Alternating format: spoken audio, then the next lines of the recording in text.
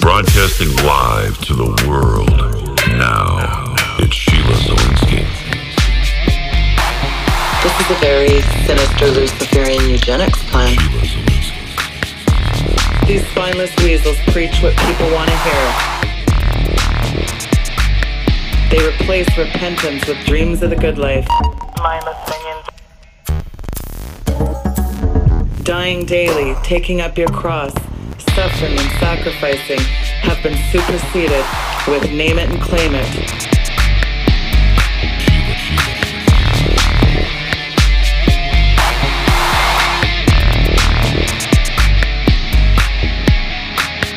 And as dark as I know it looks out there, the good news is that God is advancing his kingdom.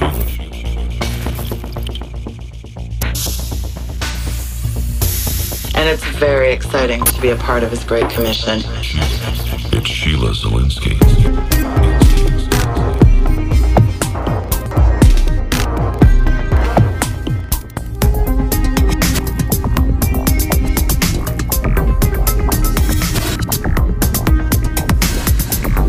The Sheila Zielinski Show, the only show to give you the truth behind the headlines, prophecy, and the deeper things of God. Now, here is your host, end-time watchwoman, Sheila Zielinski.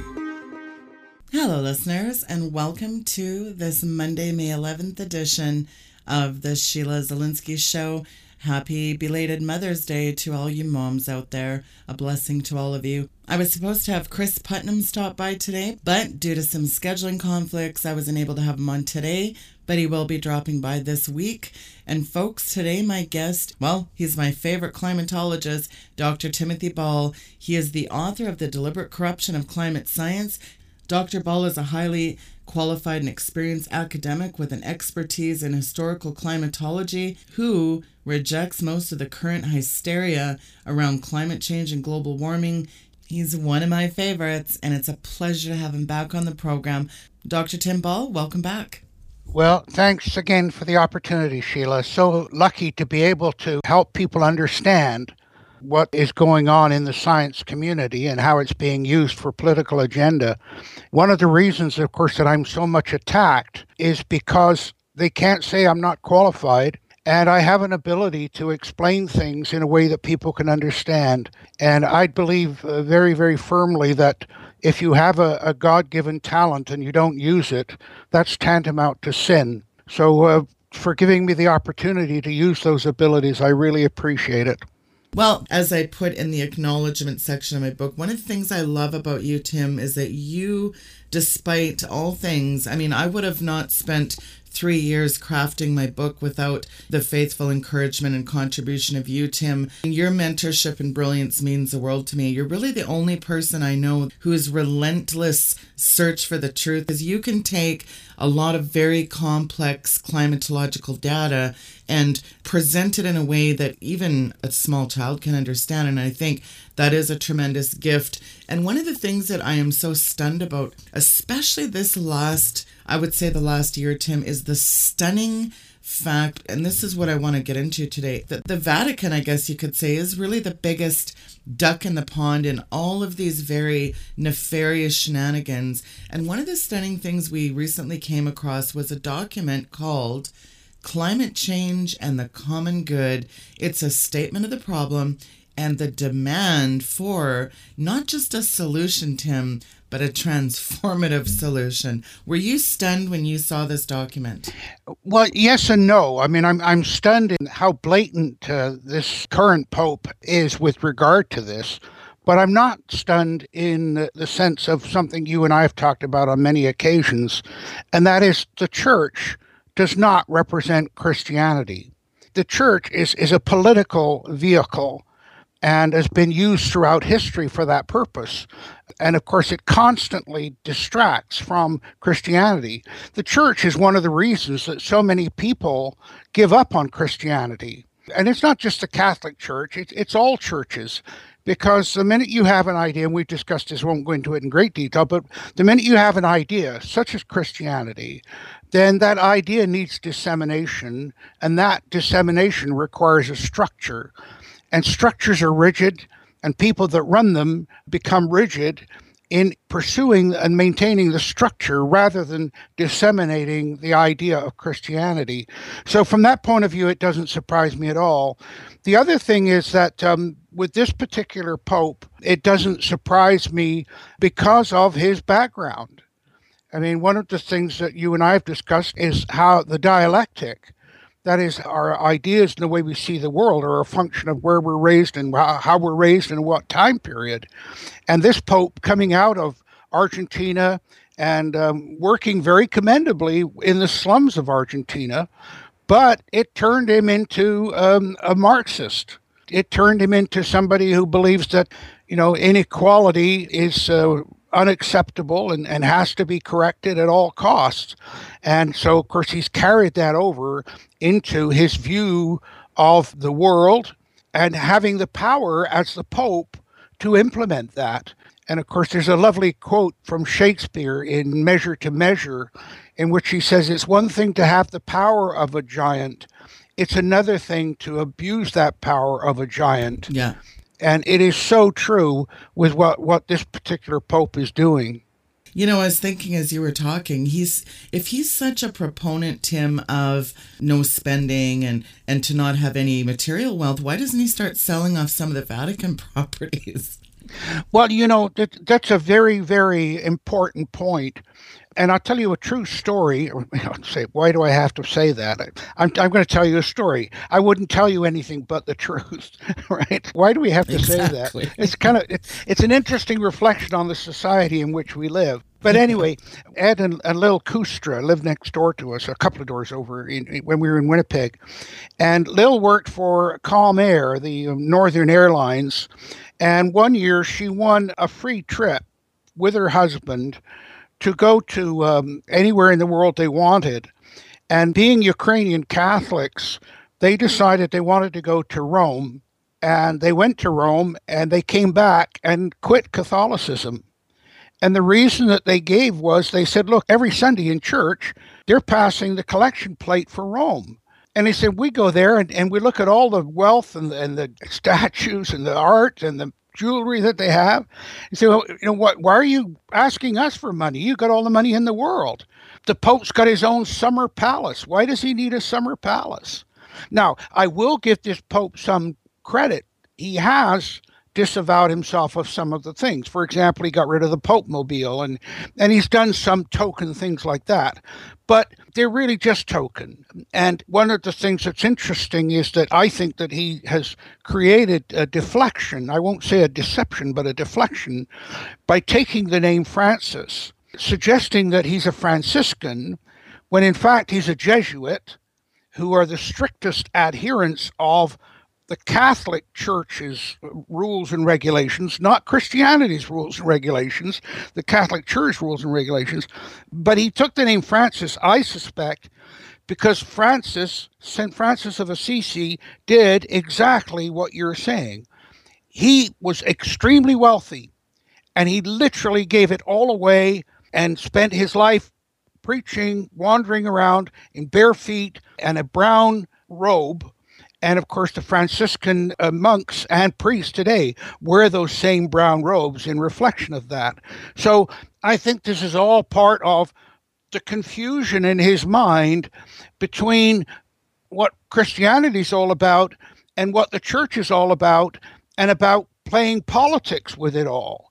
Does it, being a former Catholic and being a person who's so astute to this agenda, did it surprise you, Tim, really, when you found out that the Pope is issuing this year this mass encyclical? Because an encyclical really it's essentially saying, hey, all you Catholics, you're going to be doing this. And I mean, it is a huge thing when a Pope issues an encyclical. So did it surprise you, really? No, not at all. Because, of course, what the Pope represents is the church. And that, throughout history, and I've studied it extensively, is a long way removed from Christianity.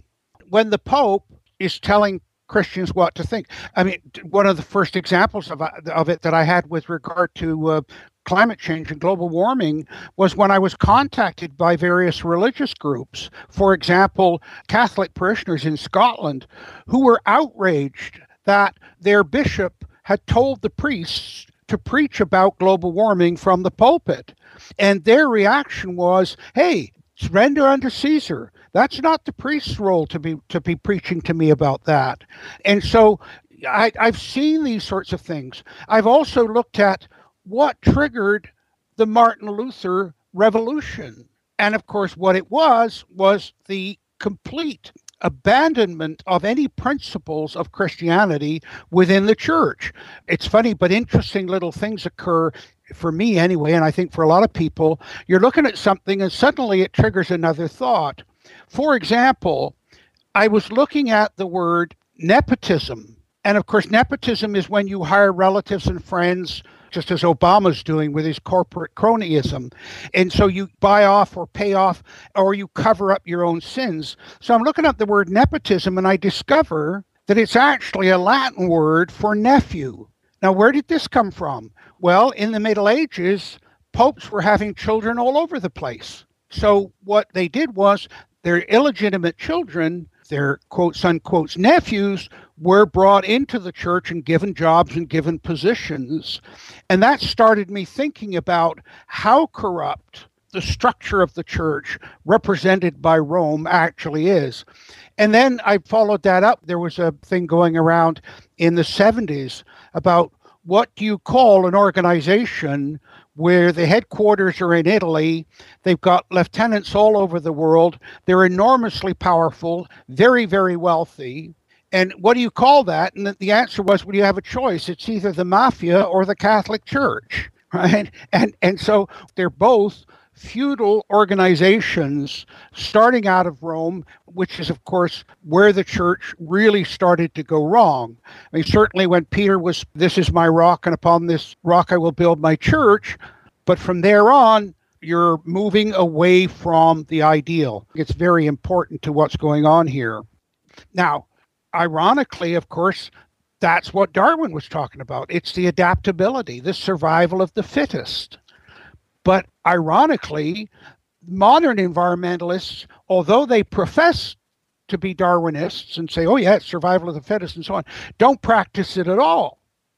In fact, what they do is they say that humans who are the most adaptable are the fittest. They say, no, we're failures. We shouldn't be here. There are too many of us. It reflects what I was implying in my earlier comments, that the church is secular. It's about the politics of the world. It's not about belief and Christianity. I go back to George Bernard Shaw, who was not particularly a nice person either, but he was a realist when he said that the Christianity is the greatest thing in the world. It's just a pity nobody ever tried it. And it is so true of the Catholic Church. Think about, here's an organization where you are practicing the most unnatural thing in the world, and that is celibacy. When you look at the things that the church has said and done over time, it really is playground for the devil. It's got the power, it's got the moral authority that it claims. As I said, the idea that men and women should be celibate, when the whole purpose of men and women in different sexes is to have children. Yeah. And then they're telling people what they can and can't do. I mean, what a joke. Not only have they completely taken procreation and spun it on its head now because with this whole homosexual agenda, but what's really stunning is even now today in the news, Tim, being a girl is about to become optional as Girl Scouts now accept boys and transgender, because nothing says Girl Scouts like having a boy in your group. So the girls basically used to pledge to serve God and country, but they removed the word God years ago, Tim. And I'll give you a hint, people. Look around at what's happening in the world. When you take God out of society, this is what happens. Now you've got transgender bathrooms all over the place. You know, forget the little, those old little symbols on the bathroom doors, a man and a woman. Now you've actually got the transgendered symbol, which is a half a skirt and then the leg on one. It's so ridiculous. But what I want to do is I want to springboard into this Pontifical Academy of Sciences and the Pontifical Academy of Social Sciences, prepared by a group. Again, this is out of the Pontifical Academy. Now, what's stunning about this is that, I mean, there's a lot of stunning things, but one of the things I want to get into is the declaration. Now, I've printed out a copy of this. I suspect at some point this could be swept from the internet, because I mean the things in it are largely stunning to me. But this is what it says, and I'm quoting this, and I want your take on this, Tim. It says in this little declaration, it says, unsustainable consumption coupled with a record human population and the uses of inappropriate technologies are usually linked with the destruction of the world's sustainability and resilience, widening inequalities of wealth. There's that word again, and income, the worldwide distribution of the physical climate system, and the loss, get this, David Suzuki would salivate, Tim, the loss of millions of species that sustain life are the grossest manifestations of unsustainability. The continued extraction of coal, oil, and gas, following the business as usual mode, will soon create grave risks for the generations yet unborn. Climate change resulting largely from unsustainable consumption by about 15% of the world's population has become a dominant moral and ethical issue for society. There's still time to mitigate unmanageable climate changes and repair ecosystem damages, provided we reorient. Here's the kicker, folks. Provide we dramatically reorient our attitude towards nature. Climate change is a global problem whose solution will depend on our stepping beyond national affiliations and coming together for the common good. And it goes on from there. But what is really stunning is it says religious institutions can and should take the lead in bringing about the changes in attitude towards creation. What's stunning to me is that's just the declaration. We'll get into the goals in a minute, but so far, what are your thoughts on that declaration, Tim? Well, of course, it's the whole Agenda 21 of the United Nations set out from a religious perspective. It's exactly the same message. But it also, the critical thing to understand with this, both in terms of your comments about transgender and all of these things, is that one of the ways that you get control of people is that you blur the lines, that you get people so that they're insecure, that they don't know where the limits are or what they're allowed to do, what they're not allowed to do from a Christian perspective. And of course, you are effectively wiping out the one thing that's so critically different about humans, and that is a morality, a conscience. And so all of these things are blurring the lines with completely false scientific information. The idea about overpopulation is incorrect. The idea about extinction of species is incorrect.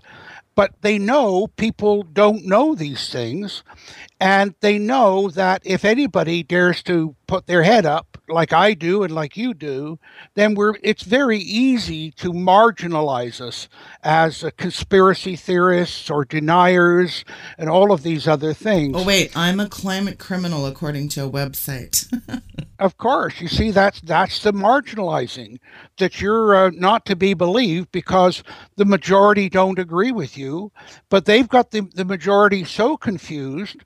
And when you talk to people about the climate change issue, the majority of them will say, look, I don't understand enough. I'm really not sure.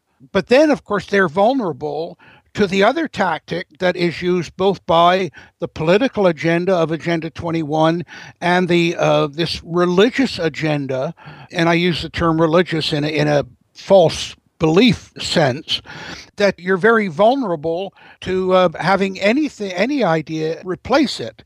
And so, again, blur the lines, create false information, and then isolate the people that dare to challenge it. And it's a standard procedure. And you, as I said, you see it both in the science side and in the religious side. That it's going on both ends. And of course, one of the things that's interesting, the connection, people say, well, why would the Pope get involved in all of this? Well, we've already talked briefly about the Pope and his Marxist views of things and the Great Equalization. And then there was a very interesting visit to the Vatican by John Kerry in September of 2014. He ostensibly went there to talk about the real religious conflict and morality conflict between the Christian world and the Muslim world. And that battle, of course, has been going on for millennia. And he was supposedly there to talk about that. But in fact, what he was there to talk about was getting the Pope to sign on to the climate change issue as a vehicle for bringing about the kinds of changes that John Kerry and Agenda 21 and John Holdren want, and the agenda that the Pope as a Marxist wants. There's a common ground there ideologically. Kerry, he's duplicitous beyond belief, because the family was actually born in Hungary under the name Kohn. He's Jewish. The family were Jewish when they were in Hungary. They emigrated to the United States, but converted to Catholicism. It got them off the hook. And as you know, the anti-Semitism thing that is so powerful, it got them off that hook. And then, of course, they became part of one of the largest groups and powerful groups in the U.S., and that is the Irish Catholics. A lot of people think that Kerry is an Irish Catholic, and he isn't. These are the machinations that have been going on to combine the whole environmental agenda as a religious agenda with the Catholic Church. And you've got people that appear to be completely at odds and really should be, because, as you know, the Bible says that to render unto Caesar what is Caesar's and unto God what is God's. Well, both Kerry and the Pope have blurred that line and crossed that line. This is why this is all going on. What they don't realize, of course, is that they literally are selling their souls to achieve their agenda. But you and I know that in the end, if things don't work out, they'll turn on each other just as they'll turn on anybody else. So that's the connection and why the Pope is so involved in these things. And I say John Kerry and the White House is at the center of that. And of course, you see that Obama is saying that climate change is the most greatest threat to the world that there is. And it was interesting to listen to Carly Fiorina, the Republican candidate for president, and she said, look, I don't know whether the climate change issue is true or not. She said it doesn't appear to be true, but I can't say that definitively. But she said to claim that it's a greater threat than ISIS is absolute nonsense, especially in the short term. And so this is a confusion that all of this is creating for people. You did mention a few players there, but President Obama, Al Gore, and other alarmists continue to prophesy man-made global warming crisis brought on by our unsustainable, quote-unquote, reliance on fossil fuels. Modelers like Mike McMahon and Gavin Schmidt conjure up illusory crisis scenarios based on the assumptions that carbon dioxide emissions now drive climate change. This is $1 trillion climate crisis industry self-serving echoes their claims. Now, here's the stunning thing in this document that we're talking about today, Tim, and I'm going to quote this. Now, you are a climatologist, so I'm going to read this to you. Now, this is, again, Pontifical Academy of Sciences. The aggressive exploitation of fossil fuels and other natural resources has damaged the air we breathe, the water we drink, and the land we inhabit. For instance, some 1,000 billion tons of carbon dioxide and other important greenhouse gases have already been accumulated in the atmosphere. Over the course of a relatively short time, the concentration of carbon dioxide, CO2, has increased, get this, Tim, by 40%, and now exceeds the highest levels in at least the last million years. Comment on that, Tim. Well, if that was a first-year paper in my climate class, I'd give it an F. And there are so many errors in that, and yet people can listen to that and say, "Oh, that sounds very official." They're actually giving numbers, the amount of CO2 put into the atmosphere. But just to illustrate the point, They're saying that since the Industrial Revolution, humans have added that much CO2 to the atmosphere. And of course, you get into billions and it's just overwhelming. And so people say, oh, that's such a huge amount. Relative to the amount that nature puts into the atmosphere, it's minuscule. But here's the lie on which it's based.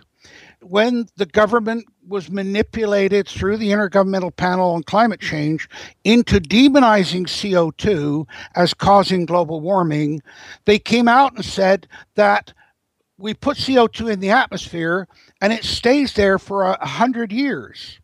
Now, that's called the residual time. In other words, if you put something into the atmosphere, how long does it stay there? So you put dust up. How long does it take for the dust to fall out or get washed out? You put CO2 into the atmosphere. How long does a molecule of CO2 stay in the atmosphere? Well, they came out and said, well, it's 100 years.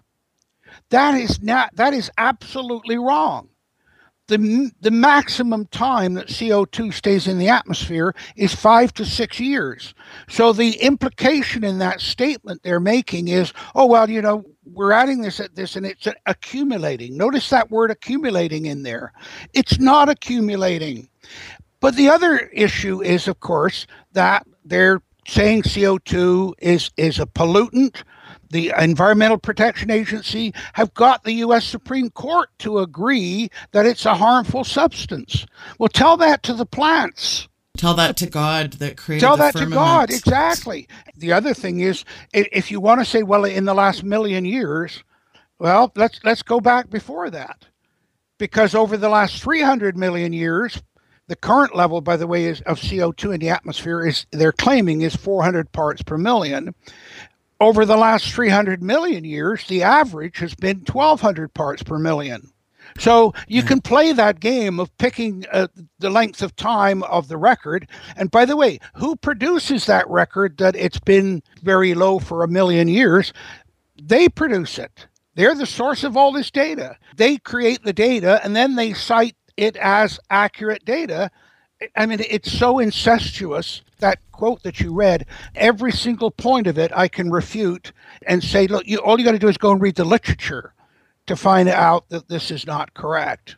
Well, one of the stunning things here is that, and here's always the word, fortunately, this is right out of the document, there is still time to mitigate climate change significantly and avert catastrophic consequences. Here's that word again that Al Gore loves, it's a climate catastrophe. They actually use the UN in this document.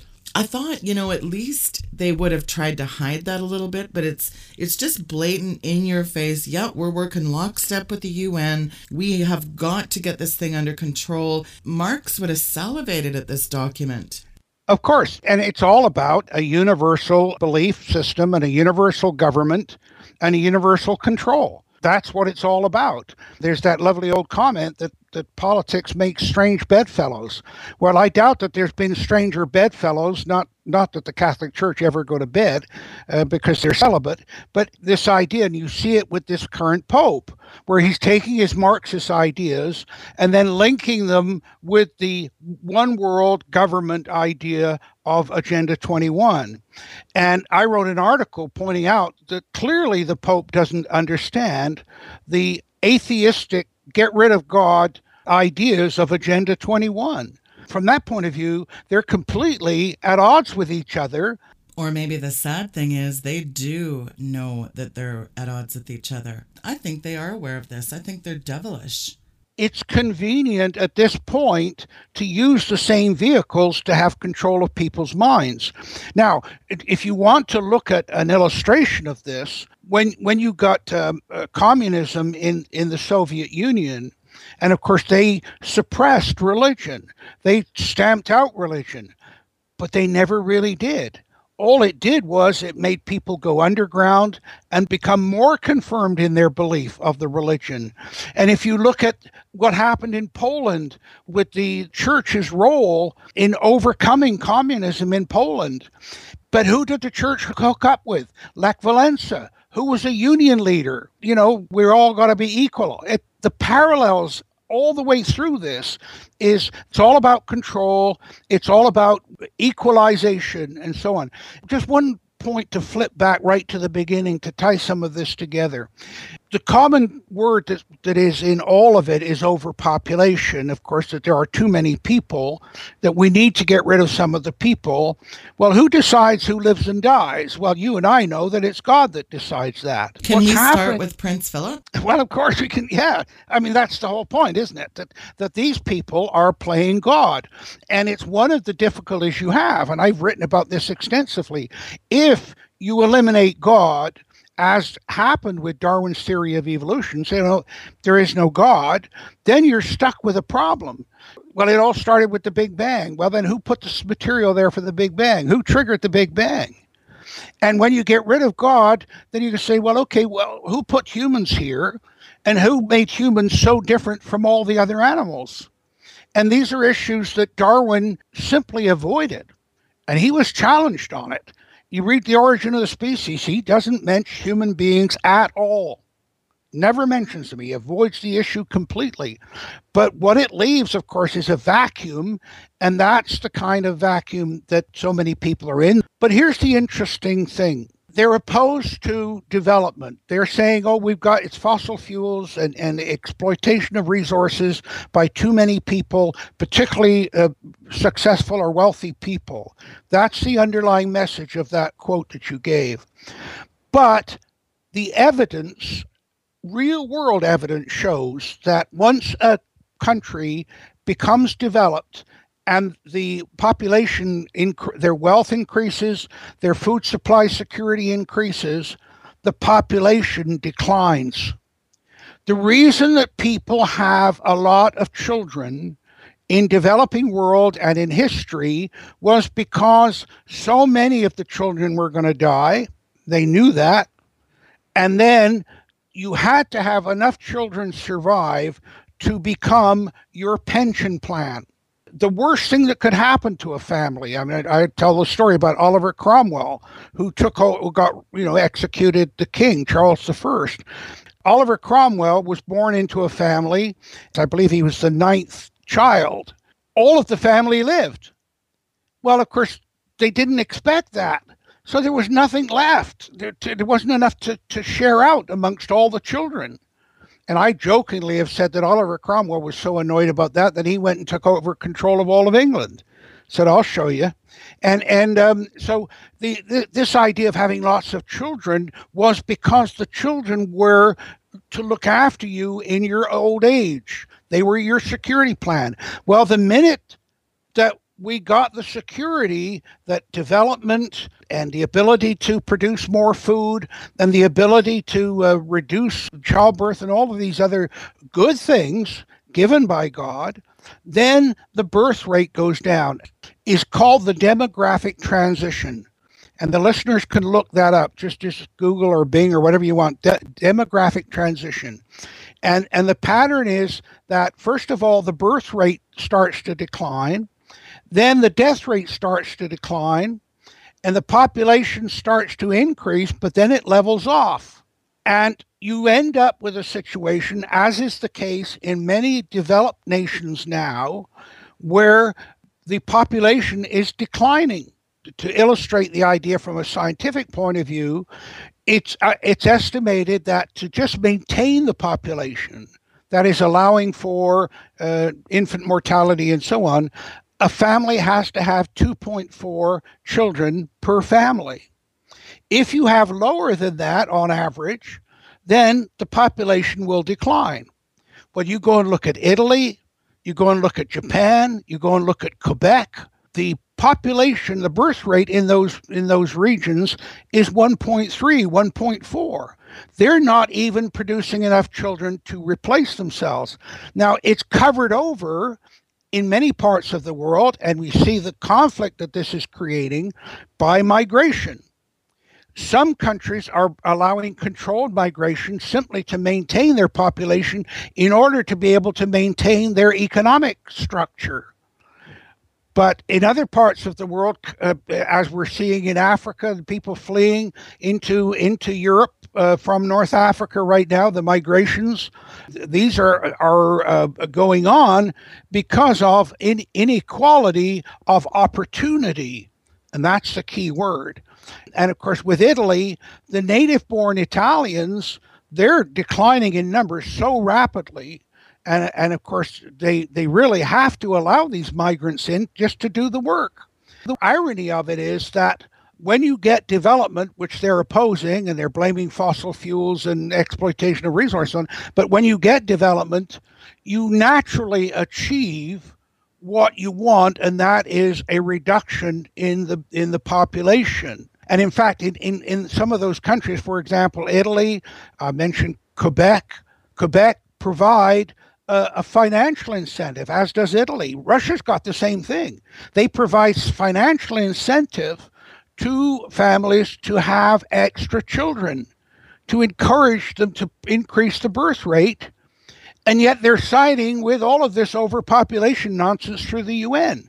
It's so contradictory. Now, one of the things, of course, that you see that happens with politics is immediately the biases and the cronyism, because what happens in Quebec is that it's only native-born French-speaking Quebecers that get the bonus for having extra children. There's different ways that you can do things. What's that old comment about several ways to skin a cat? For example, I'll just give you one quick example. They set up the European Union, the Economic Common Market, and so on. All right. Prior to that being set up, France controlled the agriculture in Europe. They did it because they had the largest agricultural area and climatically suitable area. Germany was split. The agricultural portion of Germany that and of course it's your ability to feed yourself that gives you power, but East Germany was the agricultural portion. Without that, West Germany couldn't sustain itself. It couldn't control what was going on in the European community in agriculture. So de Gaulle and the whole gang, they ran the whole show. And so West Germany, even though it's cost them an absolute fortune to take over and pay for the damage done by the communists in East Germany, they had to do it in order to get equal agricultural competition with France. And you see now that France, in fact, Britain's economy this year passed France. That tells you how badly France is being run by the socialists. But back to my story about de Gaulle, they brought in tariffs. They said, okay, we're going to get rid of tariffs. So if you want to bring butter from Denmark into France, you can do that. There won't be any tax on it to prevent it coming in or to make it uncompetitive with French butter. And the French farmers had insisted on that, demanded that. So, but because France was part of the European community, they had to go along with it. So suddenly that tax is removed. But on the same day that all of those taxes on agricultural products going into France was brought in, de Gaulle passed over 450 pieces of legislature that effectively did the same thing.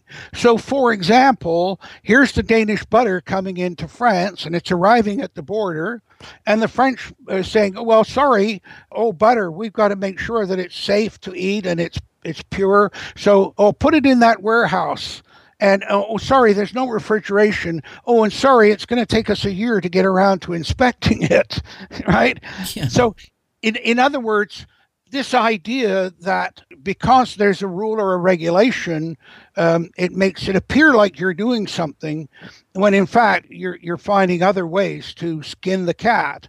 And this is what's going on with all of these rules and regulations about environment. When you look at the EPA, what they're doing as bureaucrats, which is not voted on by the people. And that's another part of the whole strategy. What we've got now, bureaucrats are running the world. And the bureaucrats are faceless, unaccountable people. They literally control everything. And Mary McCarthy warned about this. Mary McCarthy said bureaucracy. Modern form of despotism. Yeah, the rule of nobody, the modern form of despotism. And that's what you see going on here. And of course, if you can control that bureaucracy, as Obama has been doing, as Maurice Strong did when he set up the IPCC through the World Meteorological Organization. If you can control things through bureaucracy, you can control without being accountable to anybody. And that was the comment that Maurice Strong made to Elaine Dewar when she said, look, you want to control the world. You want self-governance of the world, one world government.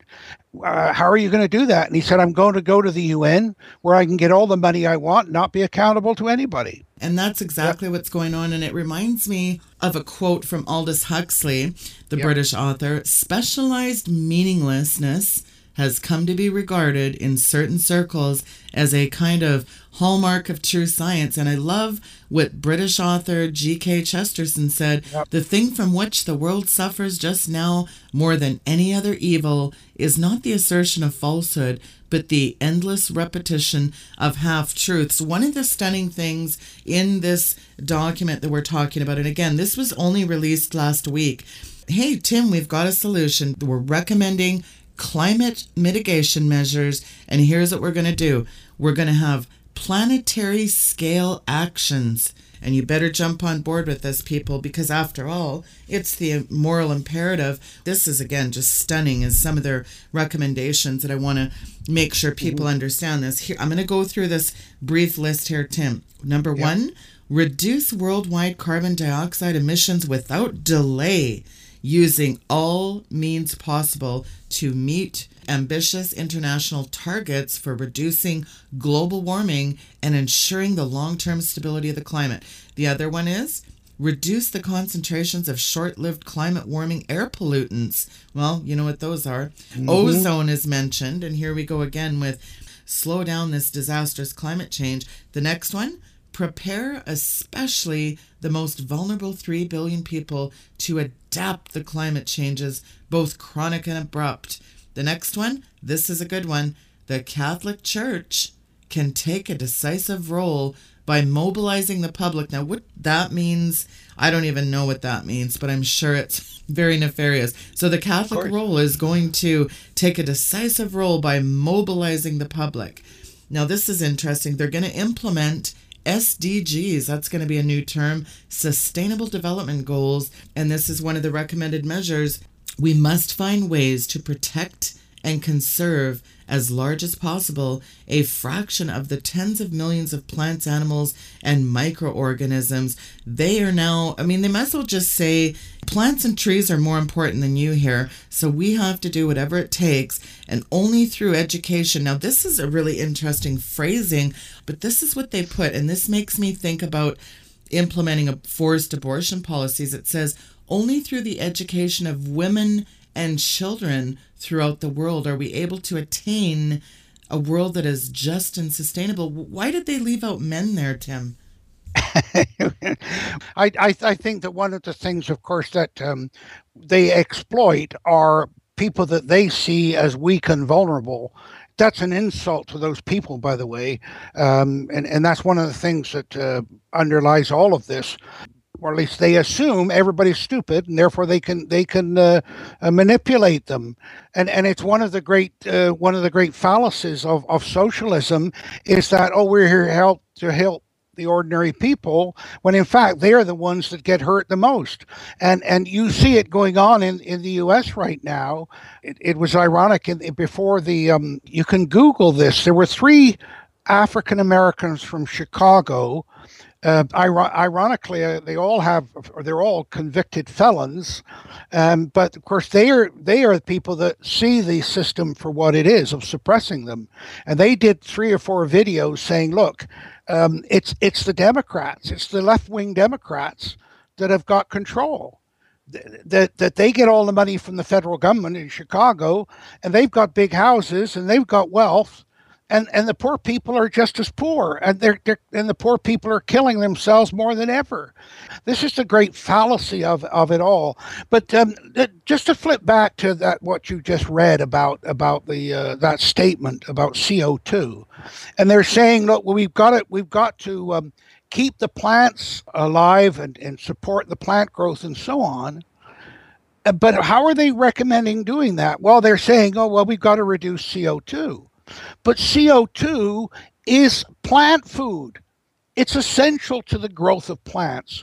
You go to a commercial greenhouse, they pump up to 1,200 parts per million of CO2 into the greenhouse, which increases the yields by a factor of 4. So if you really want more plants and therefore more oxygen and more animals, then you should increase the CO2 level, not decrease it or hold it level. So there's complete scientific contradictions in what they're saying, but of course that's what happens when you want to manipulate the facts for a political agenda, not the reality. So I say when you look at all of the things that they propose, none of it bears any even minimal investigation, and that's one example of it with the CO2. And I just published an article on what's up with that as part of a brief that I was involved with opposing the EPA's attempts to limit or control CO2. I said that we should try and get power of attorney on behalf of the plants. And every time there's any attempts in the world to legislate a reduction of CO2, we should vote on behalf of the plants to oppose that. and I mean, it sounds ridiculous, but it's only made ridiculous because of how ridiculous their proposals are. And there's an old form of argument, Sheila, that called reductio ad absurdum. And it's a Latin phrase that means reducing to the absurd. And in a form of argument, it says, if you take something and can reduce it to the absurd, it was absurd in the first place. Okay, the thing is now, the world's so absurd to start off with, it doesn't work anymore. And these people are making absurd arguments become reality. It's truly frightening. Well, and the other frightening thing is it's all back to the Hegelian dialect, essentially problem, reaction, solution. They have this New World Order strategy behind all this. They create the problem, there's a reaction, and they come up with the nice little seemingly benevolent solution, but it's all very, very malevolent. We're talking about depopulation here. And Tim, what do you say for those folks out there that say, well, listen, you know what? We actually should depopulate the Earth. The Earth is growing at a far too fast-paced rate. What do you say to those people, Tim? You know all about the scientific piece of that. Talk about that. Well, of course, the first thing is that when you look at demographics, which has become, by the way, a discipline in universities, every prediction they've ever made has been wrong. They simply don't know. Part of the reason, of course, is we have no accurate data. I remember one of the things in my political geography class was the first week I would give 2 or 3 assignments. One of them was to determine how much oil there was in the world. And they discovered that nobody really knew, that everybody was creating numbers that suited their particular market or political agenda. And then the second assignment was, well, how many people are there in Nigeria? And they would all come back a week later with different numbers. And I said, well, how could that be? And the numbers ranged from 70 million to 150 million. If you look at the United Nations estimate of world population against the U.S. Census estimate of world population, there's a difference of 5 million between the two numbers. That's more than the population of over 100 countries in the world. So to argue that you know what's going on, that the world is overpopulated is of course a complete myth.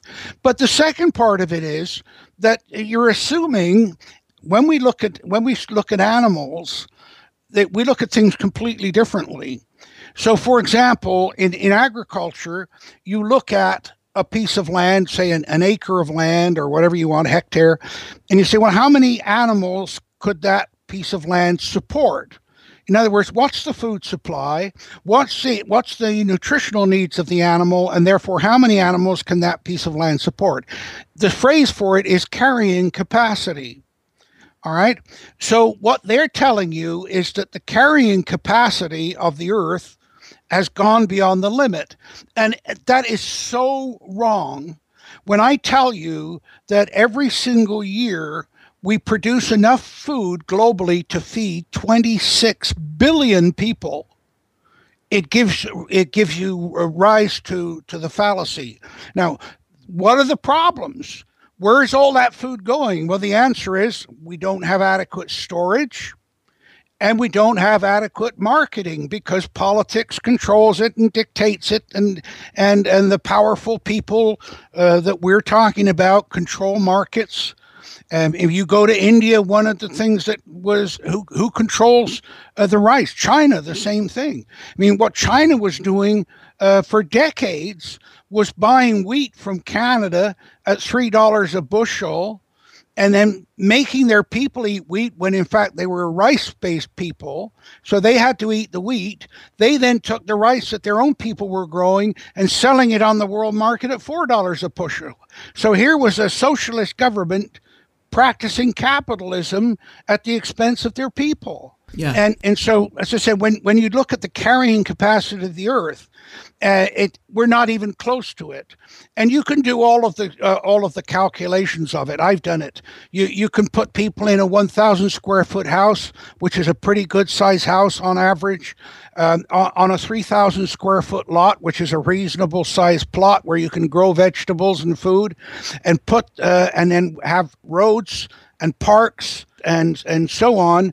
And under those conditions, the whole world will fit into half of Alberta, the southern half of one province of Canada. The whole world can fit. And so the idea, even Paul Ehrlich, you remember our friend, that great overpopulation devil? Good old demon? devil himself. Quietly and on the side, he admitted that the population of the world only occupies about 4% of the total land surface. Mister, I love depopulation so much, and I think I'm going to write a book with Obama's handpicked science czar, and we're going to talk about the importance of depopulation. Yeah. Even Ehrlich admitted that off the record. But that's what you find with so many of these people. You see, what they're presenting to the world is a false face, a false front, because they want control. And they will avoid things. They will lie about things. I mean, read Saul Alinsky's Rules for Radicals. I think it's rule number 10, that end justifies the means. So if you have to lie to achieve what you want, that's what you do, which, of course, is so contrary to the whole concept of Christianity and the moral conscience. And it's not surprising that Saul Alinsky devoted his book to Lucifer. And it's not too... Yep. By the way, Hillary Clinton said that Saul Alinsky was the most incredible mentor in her life. That tells you something. Yeah, of course. Absolutely. By the way, the first rule is in Alinsky is that you get control of people's greatest fear and worry, and that is their health. Rules for radicals. Yeah, number one. Yeah. Number one rule, you get control of the people by controlling their health. So the minute they have to come to you to survive, what's that all about? It's all about control. Control. Oh, no, we're saving people, protecting them. But it's all about control. And that, of course, if you can control the physical person by their health or by their fruit supply, then you can control the mental person. And that's of course ultimately what it's about, is control of minds.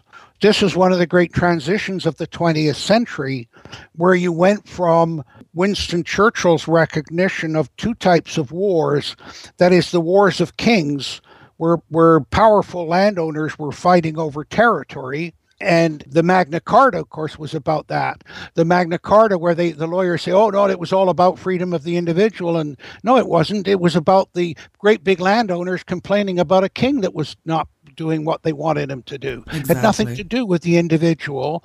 And so you went from the war of kings, and where powerful people hired mercenary armies, people who were glad to have a job and have some food.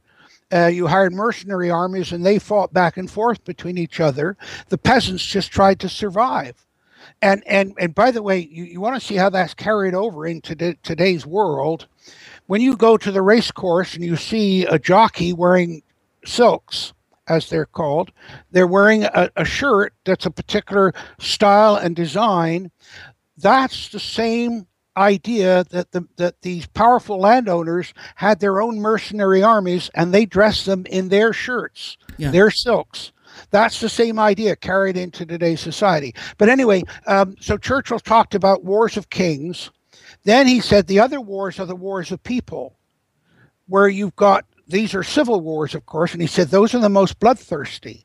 Those are the most devastating. And you look at the statistics, more people died in the American Civil War, more Americans died in the American Civil War than died in the First World War and the Second World War and the Korean War combined. Stunning, isn't it? It's absolutely stunning. Now, what happened in the Cold War was that a whole new war set up, an ideological war. But the Cold War, of course, was simply capitalism against communism. What was that about? Well, it was a battle between total control by the state or virtually no control of capitalism. And of course, that's why they equate capitalism with all these powerful people are dictating and controlling you. So the Cold War introduced a whole new idea into human history, and that is ideological wars. And that's what we've been talking about today is this control of people's minds, and therefore control of the people, the control of everything. And of course, it's made so difficult when you believe you're God and that you can control everything. That document you just read where they're saying, well, we've got to stop climate change. The arrogance of that comment is beyond belief. And to illustrate the point, two stories. You mentioned ozone. There was a proposal when there was supposedly a hole in the ozone, and there never was. And somebody said, look, why don't we generate ozone and pump it up into the ozone layer to fill in the hole? Simple calculations showed that to produce that much ozone, you would have to use every single watt of energy that humans produce in total to do that. It's laughable. And then you talk about, oh, we're going to stop climate change. There is at least the energy of 25 hydrogen bombs in one thunderstorm. In one thunderstorm. And look at the number of thunderstorms across the U.S. right now and the tornadoes. And somehow they're saying they're going to stop climate change? It is arrogance and conceit that only the devil could have. Well, you've ended on a good point, because that's exactly what this is. Very devilish. Folks, if you've not got a copy of Tim's book, The Deliberate Corruption of Climate Science, do get it. It really connects some incredible dots. Bookmark drtimball.com. He writes for so many incredible sites, as well as he speaks all over the world, and he really educates people, and that is amazing. Tim, thank you so much for coming on the program today, and come back and see us soon. Thank you, Sheila. Very happy to come back and talk with you and help people understand what's going on. Folks, that was Dr. Timothy Ball. Again, drtimball.com. It is linked there at weekendvigilante.com. I'm still getting quite a few people asking about the podcast. You simply go to weekendvigilante.com and click on Sheila's podcast. It will take you to the podcast, and you just sign up and follow it. So that's very simple there. And also, if you want to listen on smart devices, download the MixLR app, and you can listen live there. You just simply download MixLR and search Weekend Vigilante, and you can bookmark that as well.